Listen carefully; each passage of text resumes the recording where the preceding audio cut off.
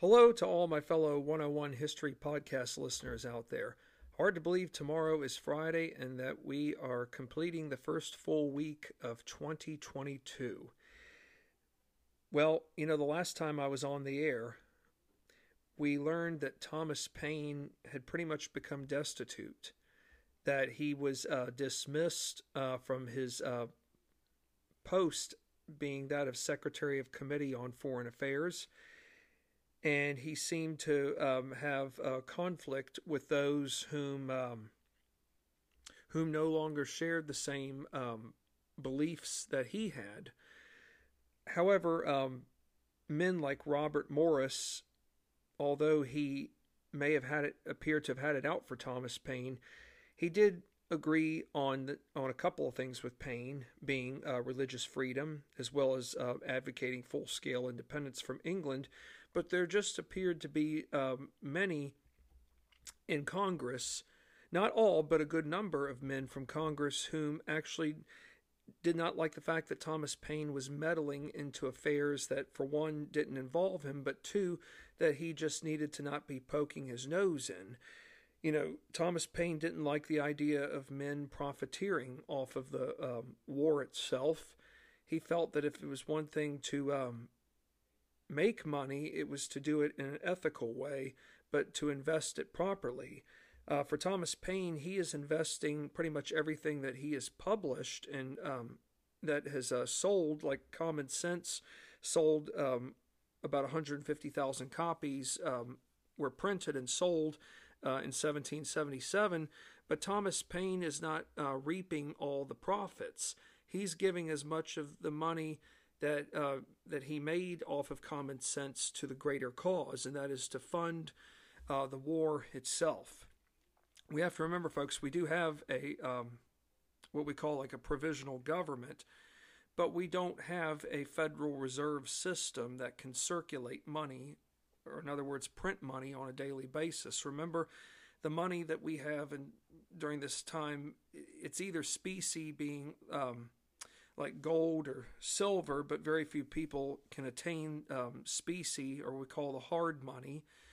But most people are dependent upon paper money, but even paper money itself, it may be worth something one day and then its value fluctuates where it takes a nosedive the next. So for Thomas Paine, he is now at this point destitute. He's poor. He's kind of broke. He's on his last leg in terms of survival. Do you think he'll remain destitute and poor for a long period of time?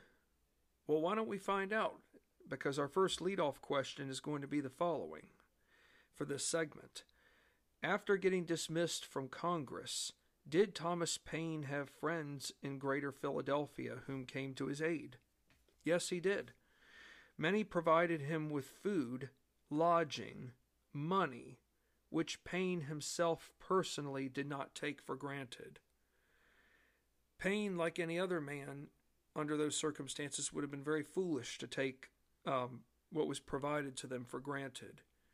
I think it's easy for all of us at times to accidentally take something for granted, but when you're in a time of crisis like this one, it's not just you, but you know that the country as a whole is in a crisis, and the Continental Army is once again in a crisis too. Most notably after the debacles at Germantown and Brandywine, Thomas Paine now is is stuck between a rock and a hard place. But thank heavens there are still people out there who care about him.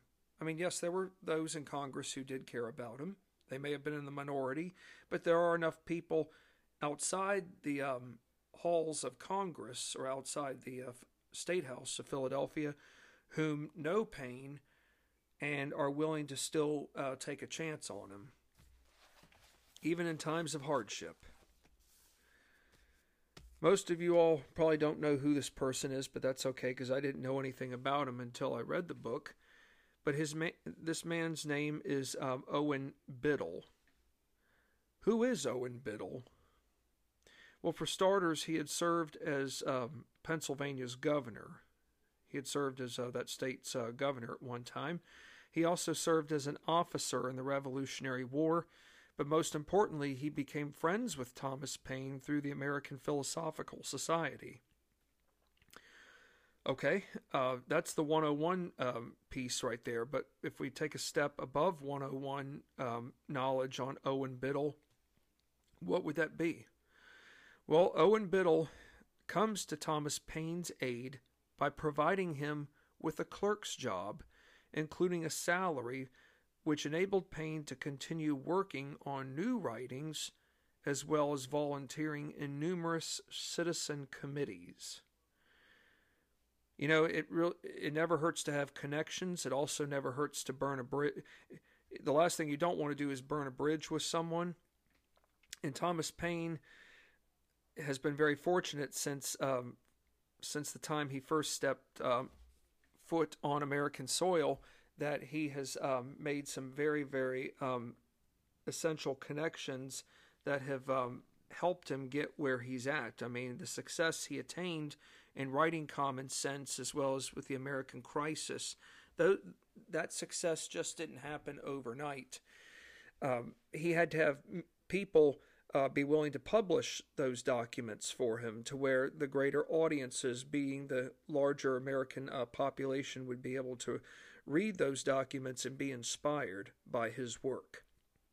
So Owen Biddle provides Thomas Paine with a clerk's job, and not just a job, but a salary that is doable. We're not talking like in today's time, folks, of like say $250,000, but it's a salary for the time that is reasonable to where Thomas Paine can continue writing, not just continue writing, but writing that will lead to other pamphlets down the road as this war with England still continues. But also, it's not just the writing piece of it, but being able to volunteer in numerous citizen committees that will lead to direct contacts with Philadelphia's social and political elite. By having contact with Philadelphia's social and political elite, this will allow him to voice concerns impacting not just Pennsylvania, but greater America from a social, economic, and political standpoint. You know, those connections are everything, folks. Whom you know sometimes can depend on where it is you might land a job. And not just a job, but a job that that will have long-term security. So, it appears now that Thomas Paine's on the rebound.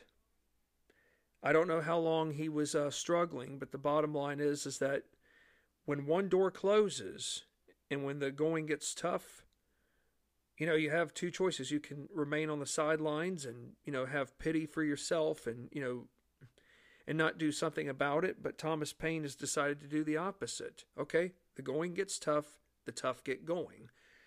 And for Thomas Paine, he's in that category of the tough get going. But it's also attributed to the fact that he also has connections that enable him to get going, to keep moving on when things might still appear to be tough and unpleasant. So it's fair to say that Thomas Paine is a very resilient man, to say the least. Now, this may seem like a random piece of information to know, but I think it's important. Early 1779, of course, this is the same year that Thomas Paine was dismissed from Congress, but in early 1779, a brutal winter storm took place. It wasn't just a brutal winter storm, it was a very brutal winter, to say the least, that took place in the United States' northeast region.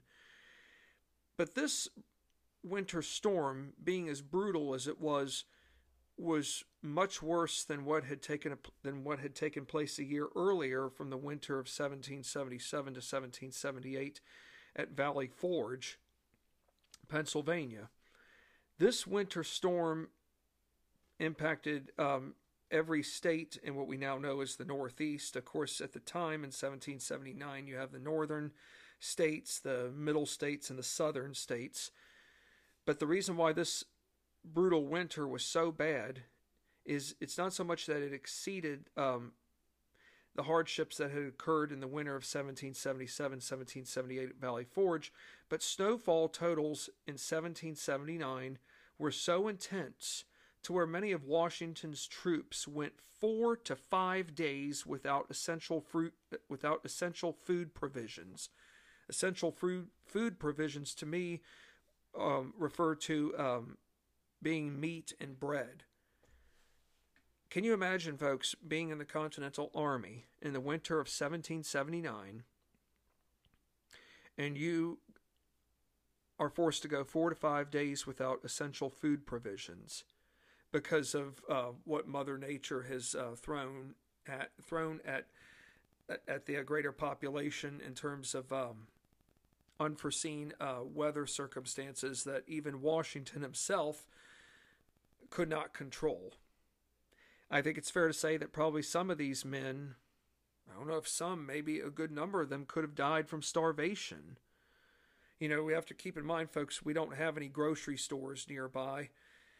And even as tough as Valley Forge was, and historians know that there were quarrels between the Continental Army and farmers right on the outskirts of Valley Forge who refused to even provide food, essential food provisions to the Continental Army at Valley Forge. And why was that? Because for many of these farmers, they had their own families to think about. They had to feed their families. And in some instances, Continental Army troops fixed their rifles or muskets and held a family hostage just so that they could take the family's livestock.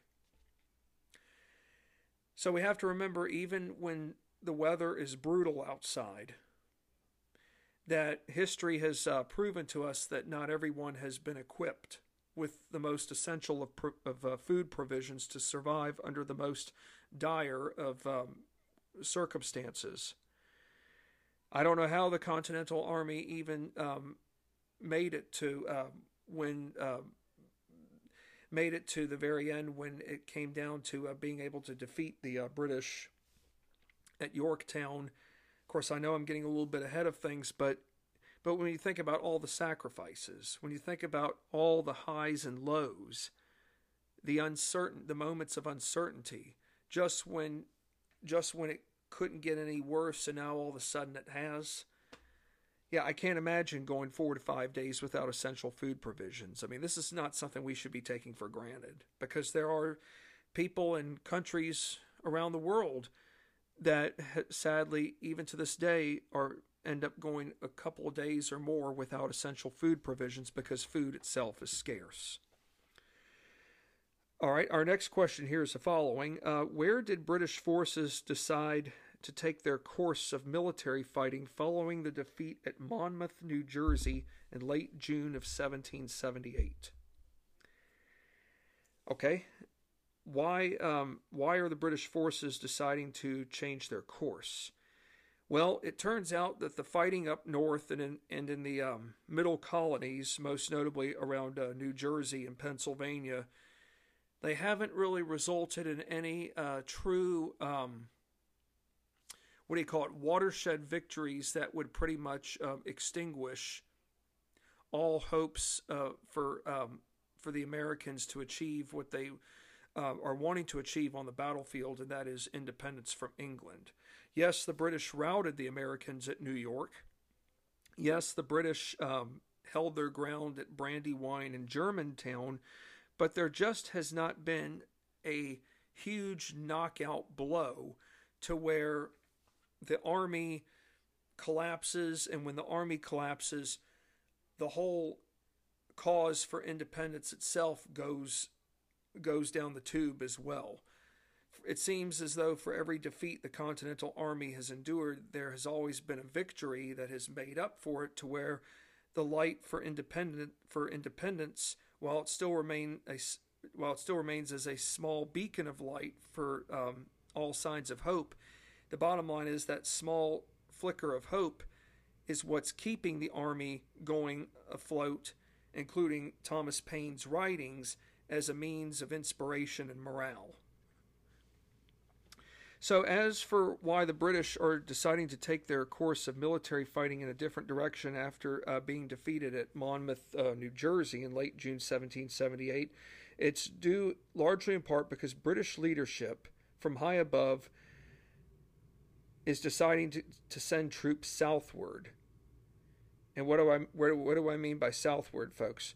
How about going into the Carolinas and Georgia, where they would become more convinced that existing populations of people down in the Carolinas and Georgia, and given that there are a large concentration of populations in the Carolinas and Georgia whom are loyal to the king, aka loyalists, not just loyal to the king but to England. The British military believes that these people, whom are loyal to king and country, would provide their own forces with enough essentials. What do I mean by essentials? Well, we're not talking food provisions. I mean, yes, that's important, but that's probably not the core essential here. But how about intelligence on the enemy? Maybe not the Patriot Army, but intelligence on families whom are not loyal to the crown, families whom don't mind risking it all by providing essentials to what would eventually become a Southern Continental Army. People whom are undecided, whose loyalties could change at a moment's notice. So, for the British military leadership high above, sending troops southward is also seen as a last resort, because by the late 1770s, many in Parliament are beginning to ask themselves, why is this conflict going on much longer? We should have taken care of we should have gotten this all straightened out in New York 2 years earlier when we routed Washington's army and forced them to retreat into New Jersey. Well, I do believe that the British had their opportunities to have quashed the rebellion, most notably the Hessians. Had the Hessians taken that double spy agent's warnings a lot more seriously, they would have been able to have thwarted Washington's mission. In other words, they would have been able to have cut Washington's men off to where they would not have gotten into positions to where they fired upon the garrison, or what we call the post at Trenton, where nearly 1,000 of those soldiers were stationed. And perhaps Colonel Johann Rall would not have lost his life. So the British have been guilty of making decisions that have resulted not just so much in defeats when they've happened, but they have been guilty upon not agreeing unanimously from high above. And their system of intelligence, it's fair to say, is one that revolves around the inner circle of upper-level leadership. For those of you who were with me when we discussed Paul Revere's Ride by David Hackett Fischer, intelligence on the Continental Army side was one that went from all directions, bottom to top, top to bottom, but preferably from bottom to top. How so? Well, it's one thing for someone above in the inner circle to have intelligence, but the Continental Army's leadership was one that was changing all the time early on in the war, to where people valued just about anyone's intelligence. Well, we're not talking about intelligence based upon a subject that you have a lot of knowledge in, but intelligence meaning, in this case, the information that you are providing to an officer about the whereabouts of the opposition's movement in the direction they're coming in. To give you an example there. So going southward is going to be the last strategy. The British feel if they go south, this is where they can really stick it to the Continental Army, and by defeating the Continental Army in the south, they will be able to force her subjects, being the colonies, back under full submission to the crown. So, how do you think all this is going to play out? What do you think is the first move? Who's going to make the first move now in the South? Is it going to be the British or the Patriot forces? Well, the winter of 1780, a British fleet is spotted not far off the Carolina coast near Charleston, South Carolina, prompting Thomas Paine, once he learns of this, to write American Crisis number 8. I wonder how many more American Crisis essays this man can come up with, but you know what? The more American Crisis essays he writes and distributes, the greater the likelihood that people will still be interested in this conflict, that they will still have hope to believe that the longer the conflict lasts, the harder it will become for Britain to be able to achieve her objective. The bottom line is, the longer this war goes on, the greater the likelihood that even the British themselves can get worn out.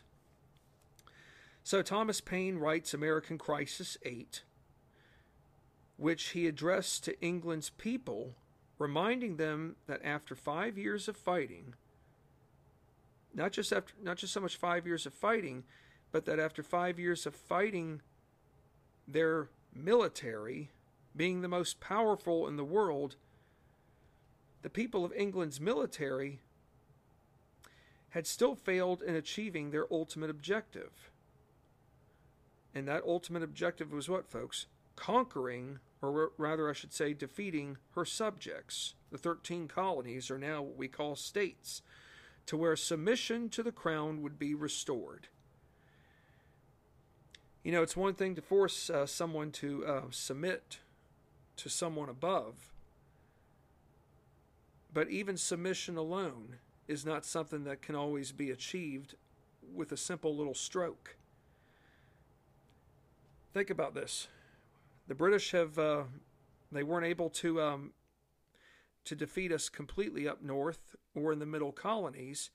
They still have another, this elephant being that represents the mightiest empire in the world. This elephant has another unforeseen journey. This elephant is also going to be marching into uncharted territory where it's not just her army that's going to go up against rebel forces. Her army is going to be going up against people whose loyalties will change at a moment's notice, whose loyalties will change for better or for worse, to where at one time they decide that taking an oath of neutrality is okay, or decide that by taking an oath for parole, meaning that they will not take up arms with the enemy, but all of a sudden when an unforeseen matter gets laid upon them without their proper consent, everything can change at a minute's notice or at a moment's notice. So in other words, loyalties are fragile, folks. You may have a secured loyalty with a group of people one day, but when you issue a statement where those whom are neutral and those whom have taken up arms, whom have taken up an allegiance not to fight, and all of a sudden that those conditions are revoked without their consent, yeah, you're going to get angry, and then you're going to do the opposite, because now all of a sudden you've been cheated out of whatever fundamental personal rights that you once had that were in play that are no longer there. That's just one of the many unique factors behind the war in the southern colonies. And for those of you who were with me when we discussed the Swamp Fox and how Francis Marion saved the American Revolution, when we did that story last year or in late 2020, remember all about the loyalty piece, because that was some very intense stuff that we talked about, to say the least. So here we go into late March of 1780 into the middle of May of 1780. What siege took place in the American South, being from March 29th to May 12th, 1780? Was it the siege of Savannah? Was it the siege of Wilmington, North Carolina? Or let me say this, choice A was at the Siege of Savannah, Georgia. Choice B, the Siege of Wilmington, North Carolina. Or choice C, the Siege of Charleston, South Carolina. The answer is choice C. From March 29th to May 12th, 1780, there was the Siege of Charleston, South Carolina. This siege was one of those sieges that probably should not have been conducted. The commander of the Continental Army at the time in the South is Major General Benjamin Lincoln. He is a decent man. He had two choices. He could defend Charleston with the utmost honor, and by defending Charleston, at least he could say that he did not back down without a fight. He didn't want to be seen by one sector of Charleston society as a coward or a wimp, chicken. In other words, he wanted to be able to prove to Charleston's people whom were not loyal to the crown that, hey, he had a force of men. He had a force of about 5,400 Continental troops. While that seems like a tremendous force to take on an enemy, the only problem is that if you have a force of that size, or even if it was well below 5,400 men, and you lose, do all those men just go home back to their families and resume fighting for another day? Well, in that time of warfare, when the enemy lost, regardless of how many men were not wounded or killed, those men were not only forced to lay down their weapons and give up their weapons, they were surrendered. They surrendered. Some were sent to prisons, makeshift prisons and barracks on the outskirts of Charleston, and many were forced to take oaths of not just oaths of neutrality, but oaths to where they pledged not to take up arms against the enemy. And if they did take up arms with the enemy, number one, they would have violated their parole, and two, it probably would have resulted in other serious consequences that might have even resulted in being executed. So, for Benjamin Lincoln, yes, he has, in my opinion, he did something on one hand that was valiant, and that he gave it his best to try to put up a fight against the British. However, it was not meant to be, because Benjamin Lincoln, with the failure behind the siege of Charleston, the British captured 5,400 Continental troops under Major General Benjamin Lincoln's command. And it wasn't just so much that the troops that they took. How about the British taking 49 American ships and 120 boats? Think about this. All these boats that have been taken, that will prevent the enemy from being able to engage in any kind of intelligence that would involve having to navigate from one body of water to another. Well, think about it, folks. Going from point A to point B across a river. Of course, when we think of waters, we often think of oceans, but we have to keep in mind that that when you're fighting a battle inland, away from the ocean, if you need to navigate by water, it's going to be by a lake or a river, and you have to have a boat to get by. The American loss at Charleston was a serious blow for morale, especially as there was no other large standing Continental force able to take on the British. Okay, so you've been defeated, but now you don't have anybody else that can take a stand, or not just take a stand, but a large enough force that can return the favor and getting revenge. So if that's bad enough, May 29th, 1780 might, at this time, would probably appear to be the final straw that could break the camel's back for this so-called Southern Continental Army. And it just so happens at the Battle of Waxhaws, which takes place near Lancaster, South Carolina, which is on the outskirts of Columbia, South Carolina's capital. Continental forces led by Abraham Buford, and they were really stuck between a rock and a hard place. Their commander, Abraham Buford, wanted to engage in a battle with British officer Colonel Banastre Tarleton. Banastre Tarleton was one of the most feared dragoon commanders. These were what we would call like the Lightfoot cavalry. They could move very, very quick, and when they engaged their enemy, they didn't believe in any kind of mercy towards their enemy. And that is what proved most notably so at the Waxhaws. So Abraham Buford had initially refused to surrender. But while the white flag was up, meaning a flag of truce that was about to be conducted, chaos immediately ensued. Where a call for surrender had in fact been made, but not everyone was on the same page on the Continental Army side. This call for surrender had been made, but it was backfired when British officer Banastre Tarleton got shot by Patriot forces, which caused loyalists and British soldiers, loyalists being those in South Carolina whom, yes, are loyal to the crown, but are supporting the British troops. The action that unfolded in the shooting of Banastre Tarleton, and he does survive. This infuriated loyalists and British soldiers to where they denied all requests of truce, aka peaceful surrender. The remaining British forces took matters into their own hands by slaughtering Patriot troops left and right. They slaughtered the troops with swords and bayonets that led to 113 men's deaths. Many were repeatedly stabbed to death even as they were screaming to stop. Even some men's arms were I'm not here to gross you all out, but this is the reality of war at this point in time, folks.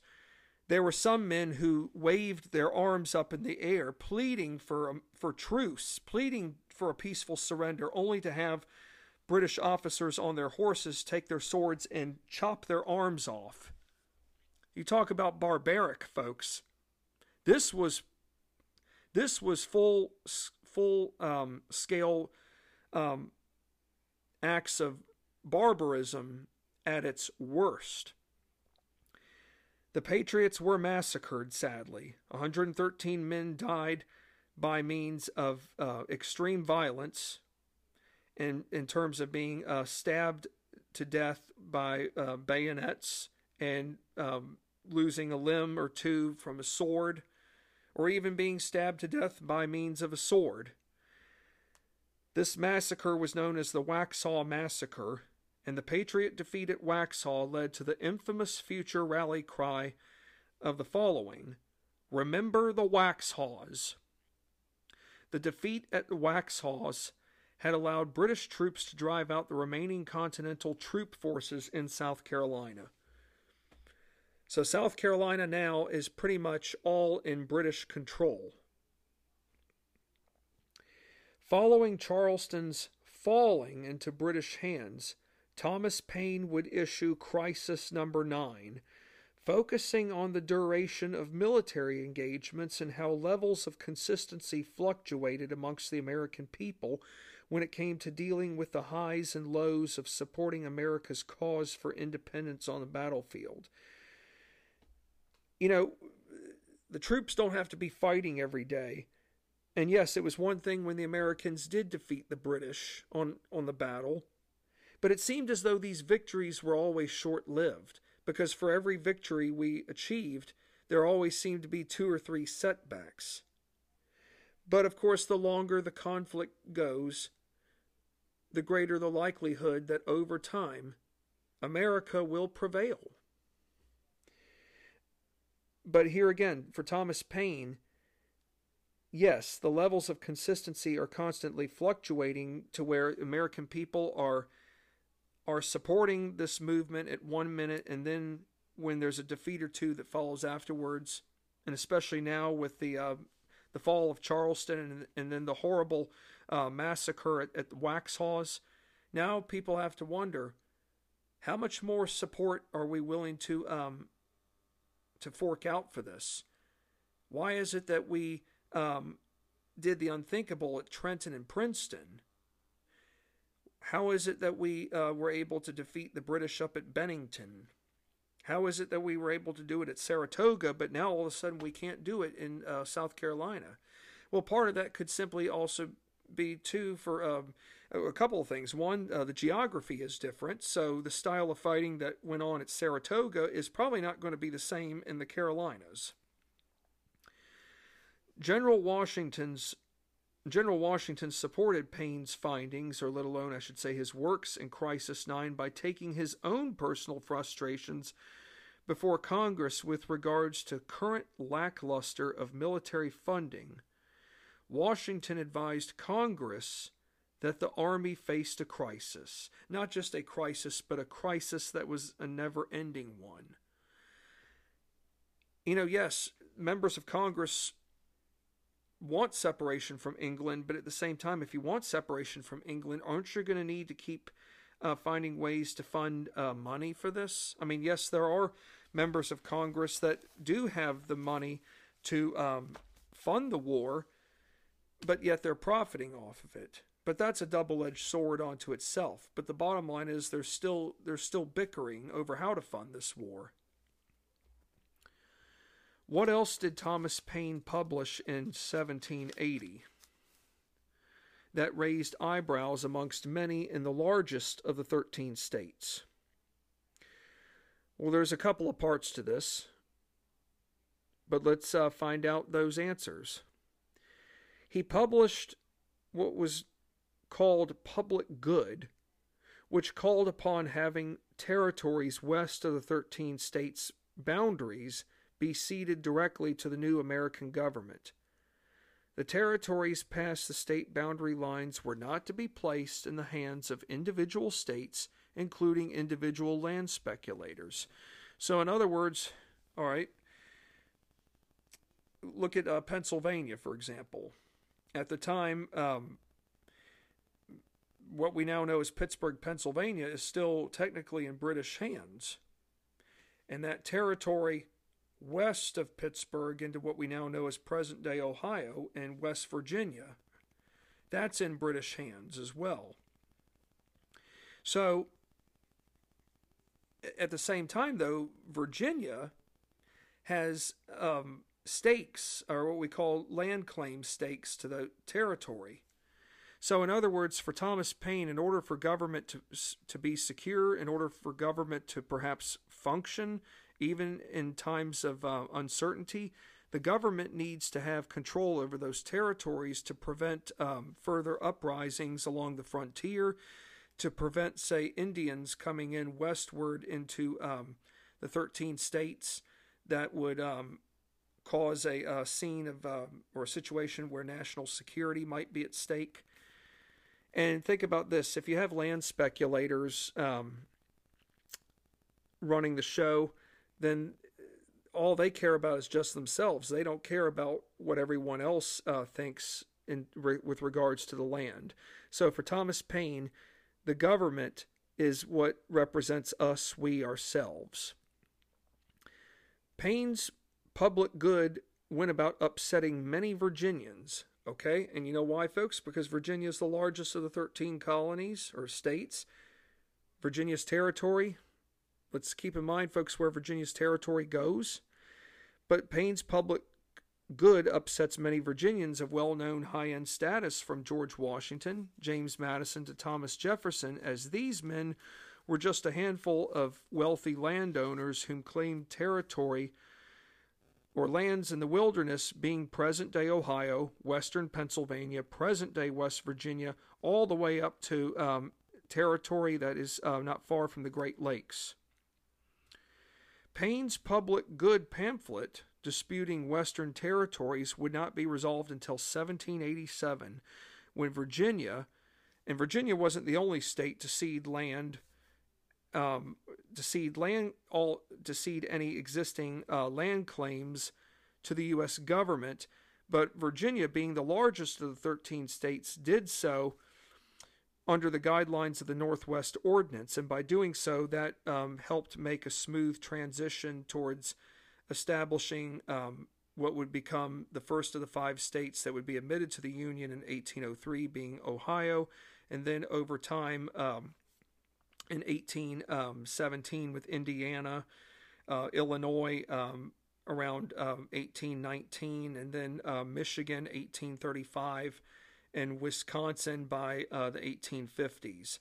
So this Northwest Ordinance basically outlawed slavery, but it would basically pave the way for these new those new 5 states to be eventually admitted into the Union.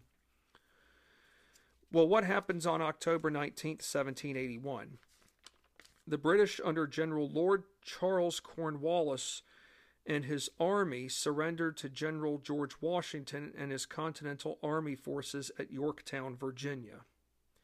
But let's keep in mind, folks, that the surrender of Yorktown on October 19th of 1781 did not officially end the Revolutionary War altogether, as there still remains fighting in the Carolinas, most notably in South Carolina and in portions of North Carolina, but most notably in South Carolina. You've still got troops in New York City. So we have to keep in mind that while, yes, the British surrendered at Yorktown, it didn't mean that everybody just packed up their belongings, got on the ships, and went back to their home 3,000 miles across the ocean. But the Revolutionary War's official ending didn't come until 2 years after the surrender of Yorktown in 1783 with the Treaty of Paris.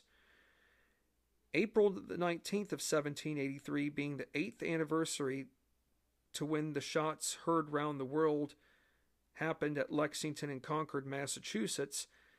On that date, Thomas Paine published his final crisis essay, Crisis 13, or one for each state. Paine reflects on the sacrifices made by 13 states over an 8-year course from 1775 to 1783, along with America's future being one of post-war era, where the mission, or rather I should say the goal on Paine's end, called on national unity, where all 13 states would submit or forego their separate entities by banding together and coming under the national government's domain, or I should say authority. For Thomas Paine, independence must bring about freedoms, which are essential guarantees, but even the freedoms alone must equate to accountability. So yes, you have one does have the right to have free speech. One does have the right to assemble and petition. One does have the right to worship freely. But at the same time, there must be accountability with those actions as well. You just can't go around and say whatever is on your mind and engage in activity that others could view as being that of character defamation towards another person. So in other words, yes, you can have freedoms, but you've got to learn to exercise them properly. And I think it's fair to say that a lot of people in today's crazy world, regardless of where people live, freedoms are not always exercised appropriately like they should. Did Congress have any money left over to pay for anything still? Let me rephrase the question. Did Congress have any money left over to pay for anything still considered outstanding after the Revolutionary War officially ended come 1783? When something is showing an outstanding status in terms of like money, does that mean that, say, a bill or a payment or an installment of a particular payment has been made? No. So anytime you have an outstanding debt, it means that it is still out there and that it has not been completely paid off. But the answer is no. I mean, Congress is pretty much bankrupt itself. And there are many consequences that come about with this, but there's one in particular that is very frightening. There are large numbers of troops, most notably Pennsylvania troops, whom a while back had been promised overdue back pay. What does back pay mean, folks? It refers to payment for past services where an individual or individuals had not gotten compensated for the work or the services that were performed at that particular moment in time. Okay, so no pay has taken place, so that means that the pay itself is still outstanding, that it has not been given to these troops. So they've about had it. And they are so fed up to the point where they go about marching onto the steps of the Pennsylvania State House demanding their pay right away. Most members of Congress were so terrified by what was happening that they fled Philadelphia and retreated to Princeton, New Jersey. Well, as for Thomas Paine, he stayed behind in Philadelphia after Congress fled, but he didn't stay there very long. He met an officer, or rather I should say a war officer, named Colonel Joseph Kirkbride, whom welcomed Thomas Paine into his home 30 miles from Philadelphia at Bordentown, New Jersey. Well, you know, if Congress is bankrupt to the point where they can't even pay, where they can't issue back pay for the Pennsylvania troops, do you think Congress had enough money to pay Thomas Paine for the works he contributed during the war? No. And this left men like George Washington shocked, because even Washington himself knew that there were men whom had enough money of their own, who were well off, and yet they didn't want to take the time to see to it that Thomas Paine was looked after. It could have been that some of these men just didn't like him, like Robert Morris.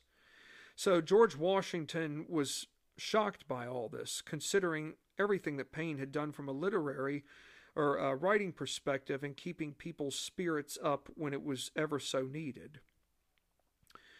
Washington himself went before Congress and others to help see Thomas Paine get compensated. Washington's efforts paid off to where New York's Senate in the spring of 1784 provided Paine with a 277-acre farm located north of New York City in New Rochelle, which it was about 20 miles from where Congress would establish its new seat. This estate, being a 277-acre farm, was a property that had belonged to a Tory, a one-time Tory or Loyalist. And now that Thomas Paine has this 277-acre farm estate, this will now give Paine a greater sense of independence, or a greater security of independence. While New York provided Thomas Paine with a farm estate to call home to, Pennsylvania provided Paine with a pension worth £500. But other states, believe it or not, like Virginia, being the largest of the 13 states, refused to honor Paine for his revolutionary works. And this obviously upset George Washington a great deal. It also upset James Madison. So whom is to blame in Virginia for not wanting to give Thomas Paine the recognition that he deserves? The post-Revolutionary War generation in Virginia, this was a younger generation, they believed that Thomas Paine threatened their ways of life. How so? This younger generation believed that they didn't believe in a strong central government. They wanted a weak government. They didn't believe that if a new government were put into play, that a new government should have broad powers. This younger generation also didn't believe that there should be a lot of taxes. Maybe it's fair to say this younger generation might be the equivalent of a modern-day libertarian party. As America entered into the post-Revolutionary War status era, were many other people working in agriculture. Yes, 95% of America's population revolved around agriculture. Okay, folks, remember, 95%. Think about it. The majority of Americans are still living on farms. There's not a huge number of people living in the cities, but we also have to keep in mind that even before hostilities break out to where we officially declare our separation from England, Philadelphia is the largest of the 13 states in terms of a city population, right at about 30,000. Boston is hovering at 16,000. New York City, 20,000. Charleston, South Carolina, 12,000. That may seem like a lot, and it was for its time, but we're not talking millions of people like we are today at best. So yes, 95% of America's population revolved around agriculture, and many farmers relied upon bartering as a means of making payments. Okay, so what does that tell us right there? That 95% of America's population does not have access to specie, hard money like silver, gold.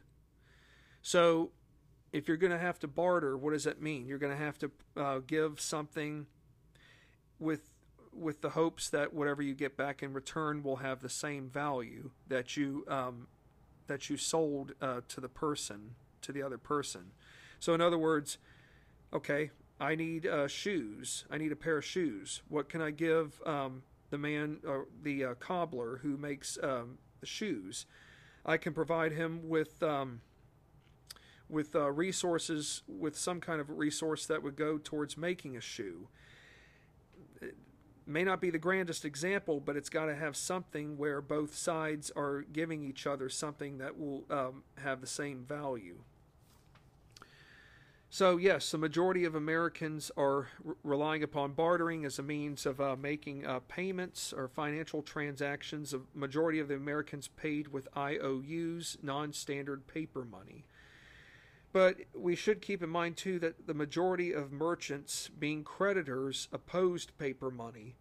Rhode Island shopkeepers, for example, closed their doors instead of accepting all paper money transactions. And once the Rhode Island legislature made it official to make paper money payments illegal, it led some merchants to leave altogether, whereas debtors instigated riots and went as far as to breaking into shopkeepers' facilities, forcing them to accept paper money without fail. I tell you, the post-Revolutionary War era has not gotten off to the best start. And I don't know if what I'm about ready to say next is going to make it even better. Farmers from New Hampshire, western Massachusetts, Maryland, Virginia, and elsewhere went to great extremes by making it known that their resources were limited as to what they could only make payments with via paper money. The extreme measures ranged from farmers firing at sheriffs to closing down courthouses to marching directly at their state capitol buildings. What is it, folks, that these people are afraid of? The farmers are afraid that their land, or their not just the land that they have to grow their crops and harvest their crops on, they're afraid that not only will that be taken, but their homes as well. And the only way they can make payments on their homes and on property and other essentials is through bartering or paper money. It may not have the same value as specie, but it's the only thing they've got to survive.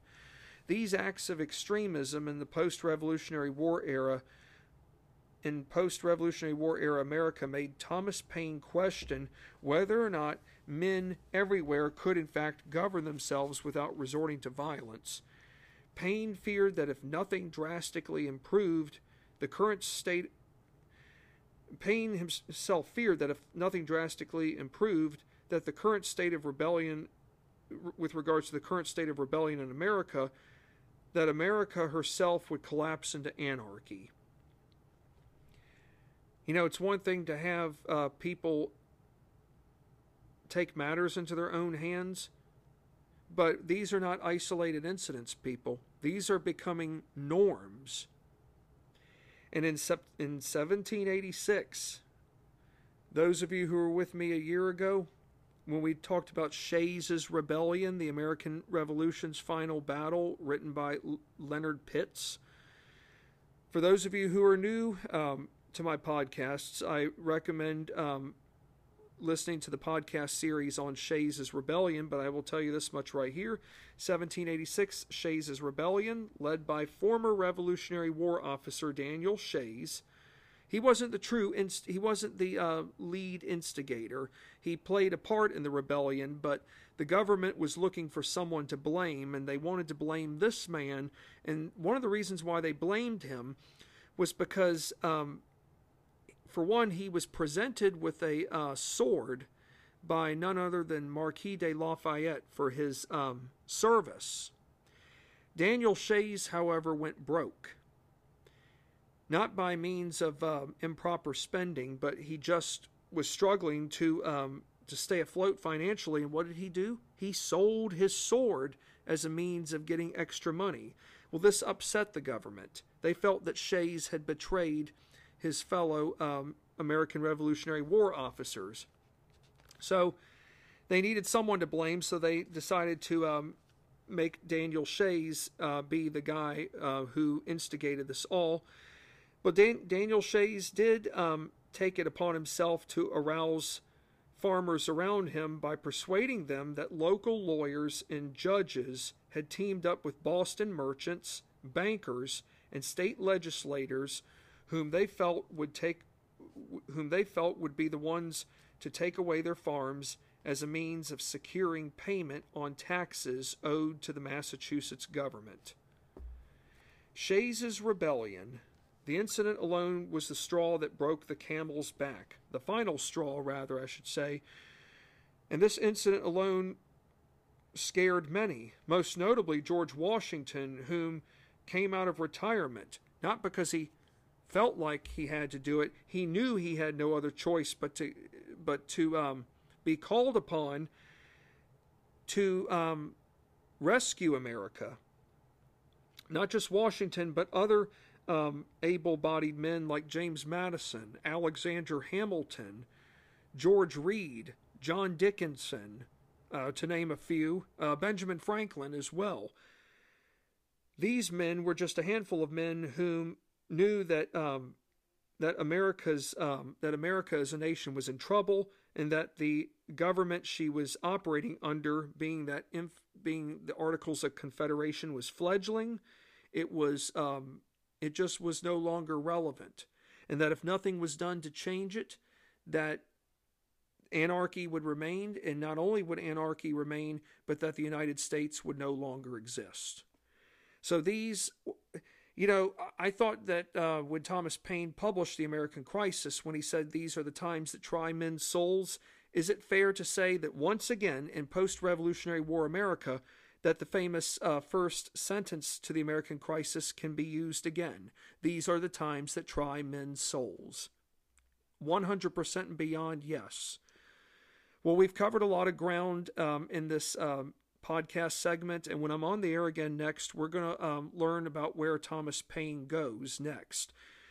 Is he going to stay in America, or will he go overseas to help another nation deal with its existing problems? Who knows? But wherever Paine goes next, he will be in for surprises, for better and for worse. Well, thank you again, as always, for listening. You guys are terrific listeners, and keep getting that word out to others whom would like to listen to podcasts or even take part by doing their own podcasts through Anchor.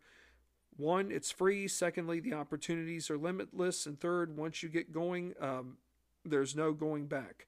Thank you again, as always, for listening, and I look forward to being with you all again next time. Have a great day and continue to stay safe. Take care for now.